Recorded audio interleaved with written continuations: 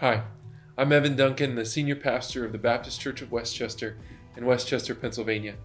I'm so glad you found our podcast channel. On it, we'll share weekly messages as well as other resources we hope helps you as you seek to grow and know Jesus. If you want to learn more about our church or see how you can connect with us, visit bcwc.org. I'll add my voice to the chorus of welcomes you've no doubt received since you walked through the building today, through the door of the building. Next week, somehow, it's already Advent. So November is quickly winding down and December is on its way. And the beginning of Advent means that today is the last Sunday of the traditional church calendar. In some congregations, they call today something special. They call it Christ the King Sunday. Christ the King Sunday. And on this Sunday, we linger a bit on the idea of Jesus as King.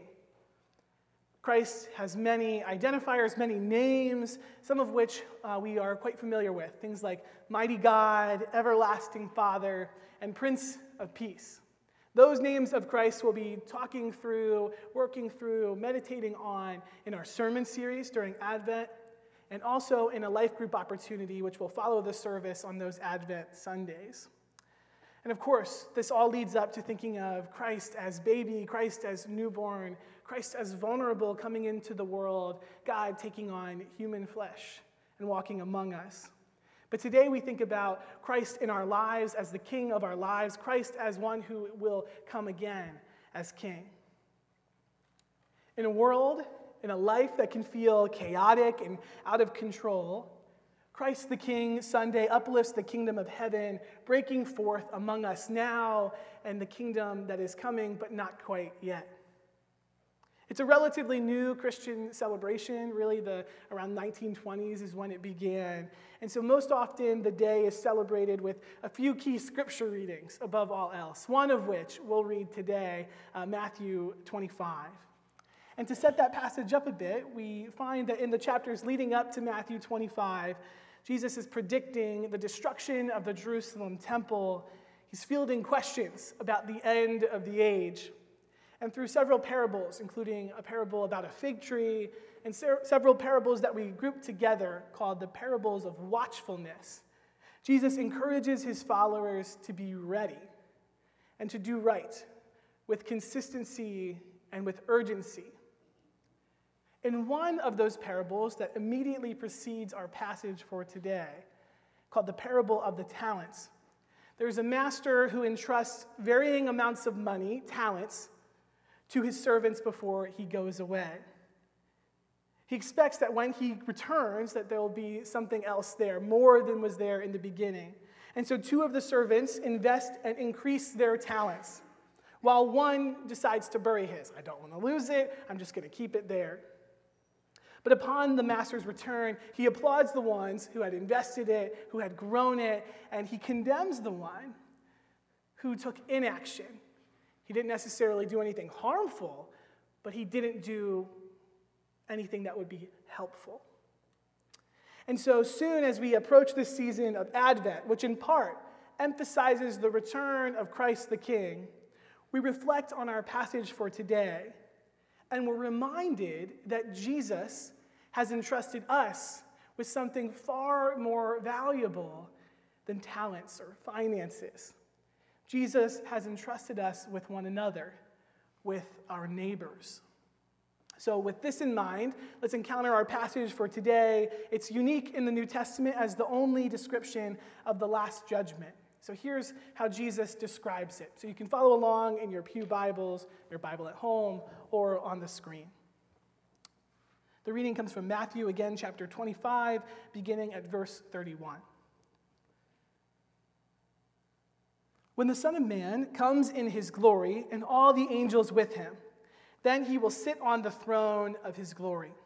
All the nations will be gathered before him, and he will separate people one from another, as a shepherd separates the sheep from the goats. And he will put the sheep at his right hand and the goats at his left. Then the king will say to those at his right hand, "Come, you who are blessed by my Father, inherit the kingdom prepared for you from the foundation of the world. For I was hungry, and you gave me food. I was thirsty, and you gave me something to drink. I was a stranger, and you welcomed me. I was naked, and you gave me clothing. I was sick, and you took care of me. I was in prison, and you visited me. Then the righteous will answer him, Lord, when was it that we saw you hungry and gave you food, or thirsty and gave you something to drink? And when was it that we saw you a stranger and welcomed you, or naked and gave you clothing? And when was it that we saw you in sick or in prison and visited you? And the king will answer them, Truly I tell you, just as you did it for one of the least of these brothers and sisters of mine, you did it to me. Then he will say to those at his left hand, You who are accursed, depart from me into the eternal fire prepared for the devil and his angels. For I was hungry, and you gave me no food. I was thirsty, and you gave me no drink. I was a stranger, and you did not welcome me. Naked, and you did not give me clothing. Sick and in prison, and you did not visit me. Then they also will answer, Lord, when was it that we saw you hungry or thirsty, or a stranger, or naked, or sick, or in prison, and did not take care of you? Then he will answer them, Truly I tell you, just as you did not do it to one of the least of these, you did not do it to me. And these will go away into eternal punishment, but the righteous into eternal life. This is the word of God for the people of God. And so we say, thanks be to God. Now, to better understand this passage, it's always helpful to get a bit of context, some of which we've already covered, right? What precedes this passage? How can that help us to interpret what it means? I'll give you a few other contextual things that might help us, that helped me. The passage, according to Professor Thomas Stegman, draws on the passage from Daniel chapter 7 in the Hebrew Bible, the Old Testament. This is an apocalyptic and prophetic passage in which Daniel was describing this vision of God being enthroned in glory and bestowing on the Son of Man dominion and glory to set forth the full manifestation of God's reign. In other words, what I mean by this and what I think this means is that this visionary passage from Daniel is often interpreted as a depiction of God's ultimate triumph over oppression, over worldly powers, and in place of that, an establishment of a new kingdom. In more other words, whatever yearning that you have for things that don't feel quite right, things that you know are not right, there's hope in the Hebrew Bible and that Jesus is aiming to fulfill, and that Jesus does fulfill, that all will be made right. That the kingdom of heaven, again, is breaking forth among us. We get glimpses now. We'll know more later. Jesus, the Messiah, is establishing a new kingdom, Christ, our King. We can also think about, as Leah demonstrated, what about these sheep and goats, and what were they thinking? What were the original readers and hearers of this word thinking about sheep and goats? Well, at night, shepherds separated the sheep from the goats, typically, those who had both. And the sheep enjoyed the open air of the pasture, but goats had to be protected from the cold. Because sheep at the time had more commercial value, they were preferred over goats. As a shepherd, which was a common comparison that we know Jesus is afforded, Jesus, the good shepherd, now appearing as the Son of Man, the glorious Son of Man, is separating sheep and goats. So this is an image for them that would be really quick, right? That would not require that additional contextual consideration. But for us, depending on your experience with sheep and goats, might. Now, Matthew uses this distinction between sheep and goats here, but in other places, he does something similar. He draws a distinction in terms of what we're doing as faithful people in the world. He makes comparisons from wheat and tares, from wise maidens and foolish ones, and so on. And through these distinctions, the gospel writer Matthew is making the case that a life of faith requires of us a sense that we can start to bring about justice, but that in the end, justice does not belong to us. There's something beyond us that is the final arbiter of justice. At the same time, Matthew makes the case in passages like the one for today that faith is less of something that you have and more of something that you do.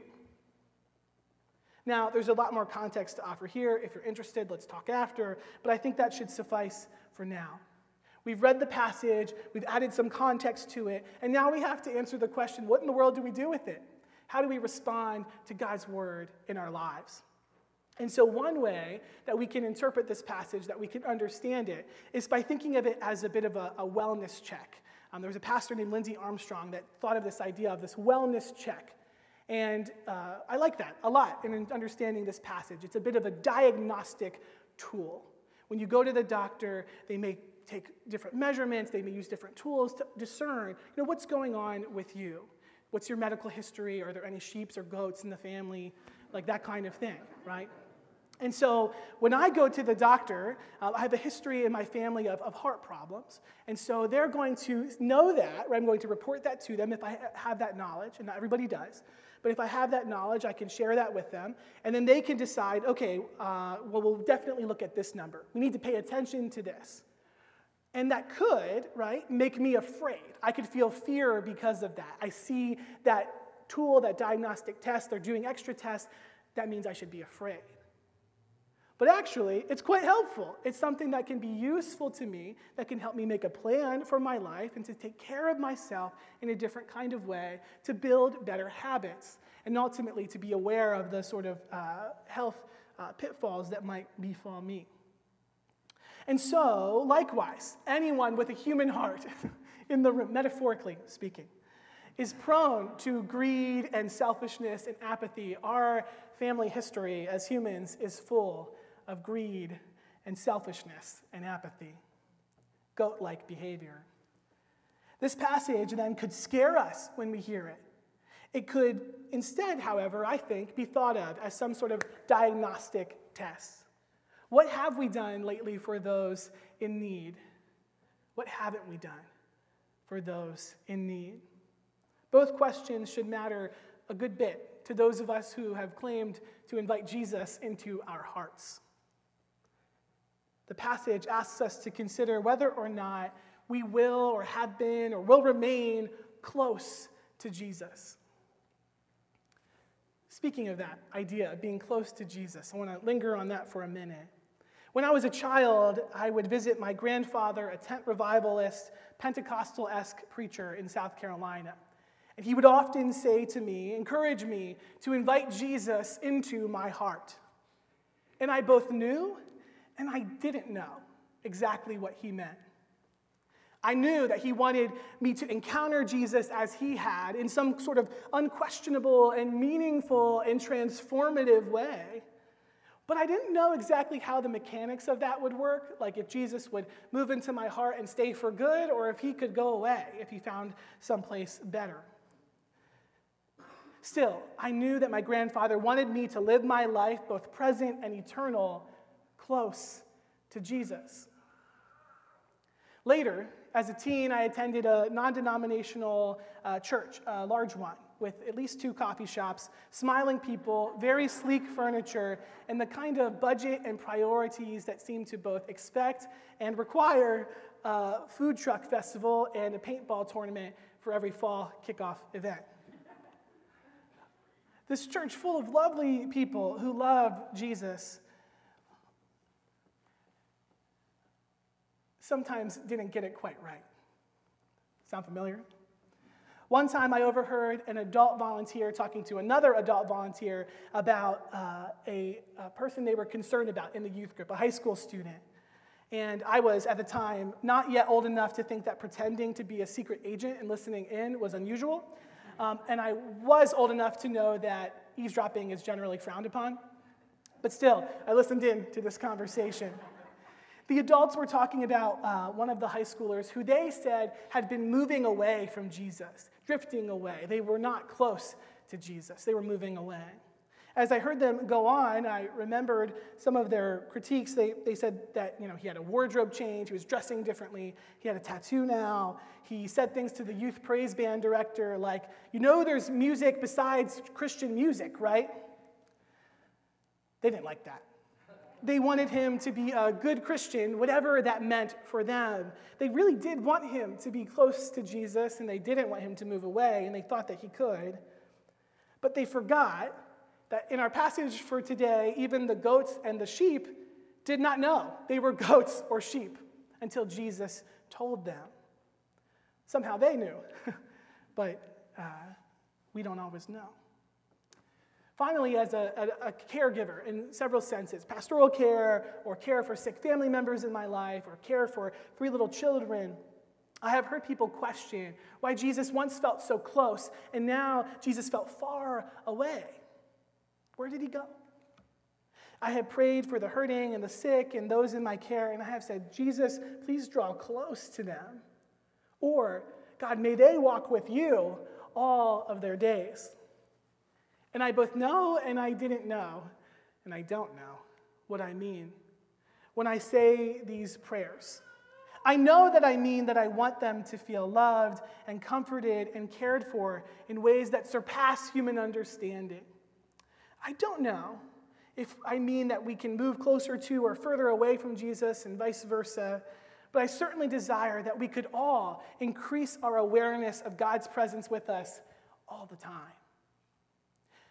And this is where I think that being a Christian, a thinking, faithful Christian, requires us to practice the skill of dialectical thinking, or holding 2 things in tension, right? 2 seemingly competing or contradictory ideas, almost in a paradox together. This knowing and not quite knowing, this experiencing and preparing, this kingdom of Christ that is both now and not yet. And so I believe that we have to cultivate the ability to navigate these tensions, to be able to hold them together, to help us with interpreting Scripture in our lived experiences. And so we can return again to the passage for some interpretive possibilities that might require us to understand how Christ the King put some at his right hand and some at his left, and what does that mean? Well, in our passage for today, again, we get this picture of Jesus the King, which, that might not be super familiar to us, those of us who have not experienced monarchy, and certainly we have not experienced ancient monarchy. And so to see Christ the King, in my view, is to trust that Jesus has the final word on our lives, and to see ourselves in relation to that King, the powerful one. What a powerful name it is, we sang. And so that means above all of the identities we hold, and we hold a lot, right, in relation to other people, a parent, a child, a sibling, a friend, that above all of the things that we hold, that a follower of Christ would be number 1. Above it all. That's what we acknowledge in Christ the King Sunday, that who Jesus is, in large part, ought to lead us to leading our lives and being who we are in a particular way. So, in Matthew 25, we read that all the nations are gathered together before the Son of Man. And that's when he separates them. And some end up in eternal punishment, and others end up in eternal life. And what scholars and interpreters try to do here is to isolate some phrases and see if that can help us better understand. And so one way to view this idea of all the nations, according to Christian ethicist Mark Douglas, is to see all the nations as we might initially see it, of everyone at every place across all time. That's who all the nations are.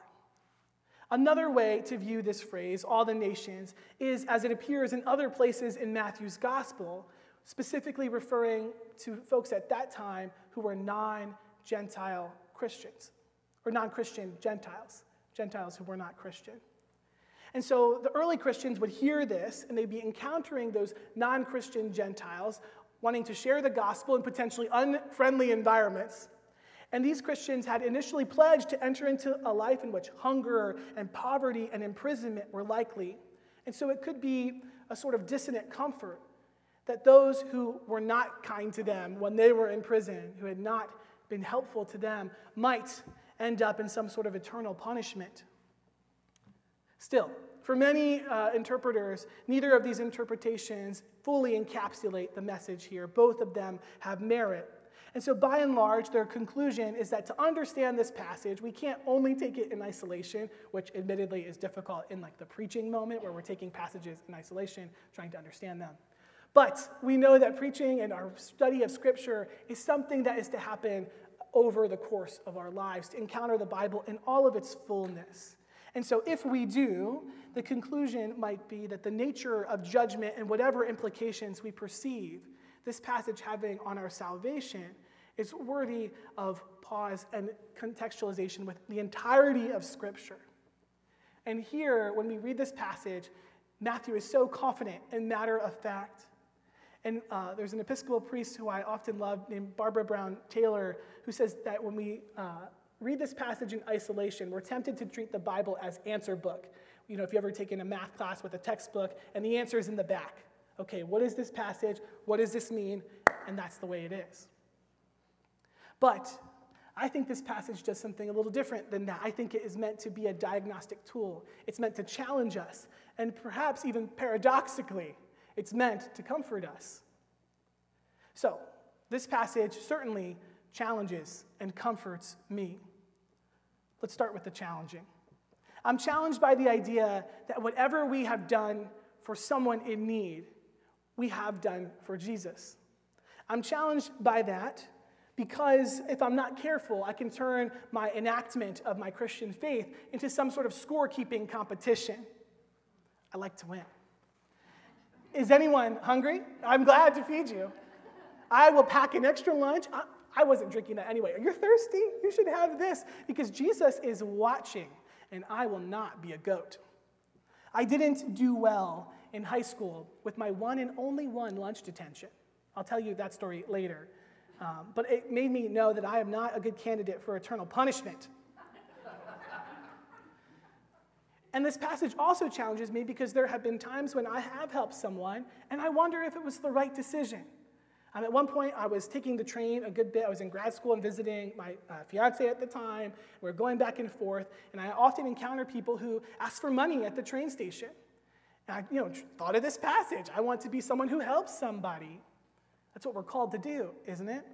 And so one point, this man comes up to me, and he says, I missed my train. I just need $1 or $2. Would you mind just, $1 or $2, and then I'll be on my way? Well, then I missed my train. But I did give him $1 or $2, and he comes back to the same place, encounters me, the same person, and asks me the same exact thing. I just missed my train. I need $1 or $2. And I said, well, don't you remember? We just talked. We just had this conversation. And I started to wonder, this man who I know must have been hurting in some way, right? Who, in result, was then engaging in some form of manipulation. Was this Jesus in disguise manipulating me and testing me and wondering if I would be willing, to encounter my neighbor as Jesus in front of me? So I'm challenged by what I have done for Jesus or for my neighbor. But I'm also challenged by the things that I have not done. I have not done a lot. What about the time I avert my eyes at someone on the side of the road who's begging for money? Or what about all of the people all around the world that because of technology, I have increasing awareness, more than we've ever had, of all of the pain all around us all the time? I'm not sure how to keep track of all my inaction there, while also maintaining some sort of reasonable sense of self and obligation to the people in front of me, those committed in my care. Is this some kind of only you can prevent forest fires sort of situation, Smokey the Bear? Because that was a lot of pressure then, and I think it's a lot of pressure now. For individuals and for nations, this would be a lot to put the weight of the world on one person or one nation. And again, worst of all, the goats are not condemned because they did bad things, right? They're condemned because they didn't do some good things. And that makes me say, yikes. It challenges me. But on the other hand, this passage is of great comfort to me. And I was reading another pastor this weekend who I think described some of these ideas in a way that was really helpful. One of those ideas was that the God of Jesus, the God of the Bible that we read of in this passage and throughout Scripture, is not some sort of remote being up there on a throne above the clouds, or some sort of totally mysterious beyond our reach. Jesus says in this passage that God is here in the midst of our messy and ambiguous human lives. God is here, particularly in your neighbor, the one who needs you. You want to see the face of God? You don't feel close to God? Well, look at the least of these, the vulnerable, the weak, the children. And secondly, it's comforting because I think religious leaders often condemn others. They try to separate, right, the sheep and the goats. And they invest a large amount of time in who's in and who's out, who's right and who's wrong. And of course, religious circles are not the only ones that are prone to this. We do this in many other aspects of our life. We have a whole laundry list of issues about which Jesus generally has not a lot to say. There is nothing about judgment in terms of our ecclesial connections, which denomination we were, which practices we did or maybe didn't do, except there is one criteria that Jesus uses, and it's that you saw or didn't see Jesus Christ in the face of the needy, and whether or not you gave yourself away in love in his name. Third, what I find comforting about this passage is it's not that our faith is just social or not just political or economic or religious. It's also personal. God wants not only a new world modeled after Jesus and Jesus' life and death and resurrection. God wants to save us by touching our hearts with love. God wants to persuade us to care and see the other human beings around us as made in the image of God.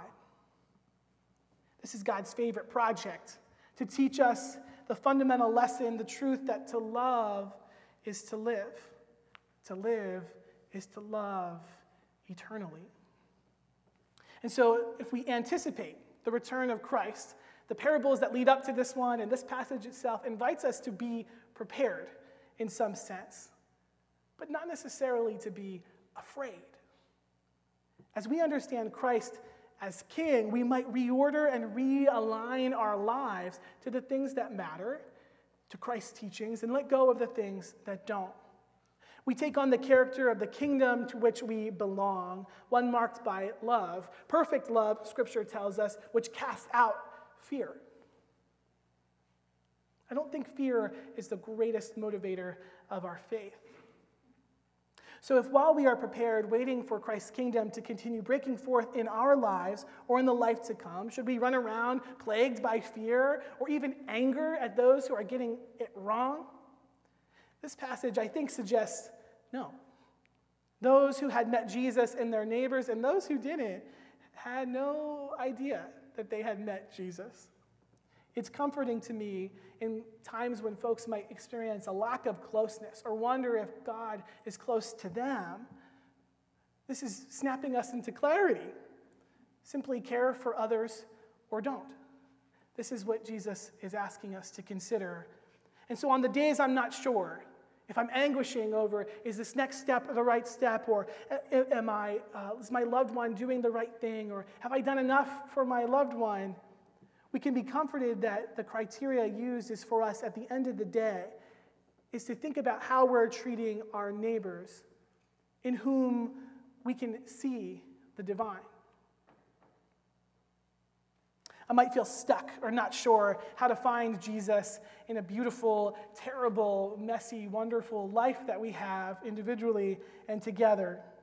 And in those times, what I can focus on are the eyes of those in front of me, the eyes of those in need, knowing that we can never be that far from Jesus. We can feed the hungry, we can give drink to the thirsty, we can welcome the stranger, clothe the naked, care for the sick, and visit the imprisoned. We must recognize the sacredness of each individual. Because being close to God, as much as our rituals and routines and sense of being right might help us, being close to God is about living a life of love and action, a life that recognizes the divine in the faces of our neighbors, especially those who society might often overlook. And so may our lives be representative of this kind of love. May they be marked by seeing the divine in the faces of those we encounter daily, those made in the image of God. Recognizing that when we love one another, we are loving Christ, our King. May the Jesus we invite into our eyes be seen in the eyes of our neighbors, for those eyes are windows to the divine at work. Oftentimes, if you've been online ever, or you've talked to people for an extended period of time, you may experience that it's so easy for us to be judge and jury of anyone in our line of vision. And we're checking our mirrors to make sure that we are looking like sheep and less like goats. But the sheep and goats didn't know who was who until the very end. We were not meant to be the judges, the evaluators, or the critics. That's not our role. Our role is to love regardless. Whatever energy or urgency we experience when we receive this passage, may it be to love our neighbors, because we can trust that God will sort out the rest.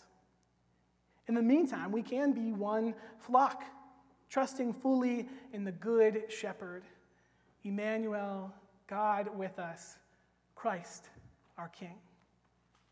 Amen. Thanks for listening to the Baptist Church of Westchester podcast. If you have questions, want to connect, or looking for ways to support God's work through our church, visit bcwc.org.